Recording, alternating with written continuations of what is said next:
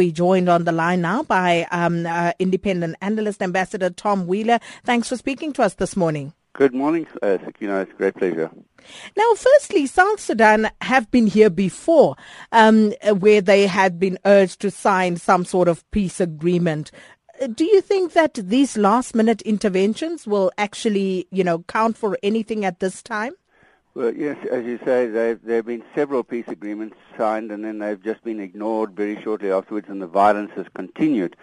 One hopes that it will last this time, or especially as there are threats right from Barack Obama, President of the U.S., when he was in Ethiopia recently, that there would be financial sanctions, military sanctions, arms sanctions, and so on, against the South Sudan and its various components if they did not adhere to this peace agreement that they have to sign by the deadline today.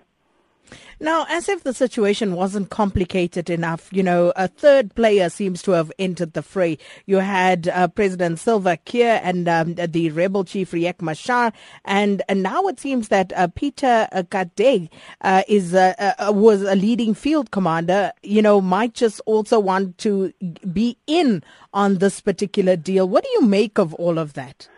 It seems to be sort of personal ambition, if you like, that these people all want to get part of the pie.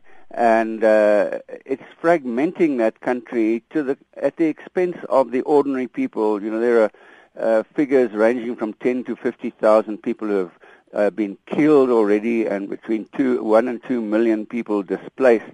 So the ordinary people are suffering while these leaders play games with each other, and it's most disheartening.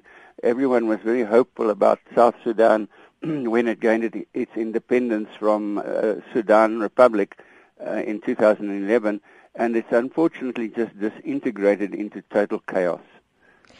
Given the way things are at the moment, is it realistic, though, to expect for a peace agreement to be signed firstly and for peace to actually prevail? It's probably, if you want to be pessimistic, it's not realistic. But I think with the pressure that's now being applied to the leadership, hopefully this will work. If their finances, if their ability to travel abroad, their money that they've probably squirreled away to foreign bank accounts are all clamped down on, then there is a personal incentive for them to solve this thing. It's not just airy-fairy about our nation and all that stuff. It's their personal interests that come into play here now. The personal interest of the leaders aside, if sanctions are indeed imposed on South Sudan, how will that affect the people on the ground? Well, I don't think they could be much worse off than they are at the moment. They're displaced, they're starving, they need every kind of support possible. So a bit of pressure on the leaders is not going to make very much difference to their terrible situation that they're already in.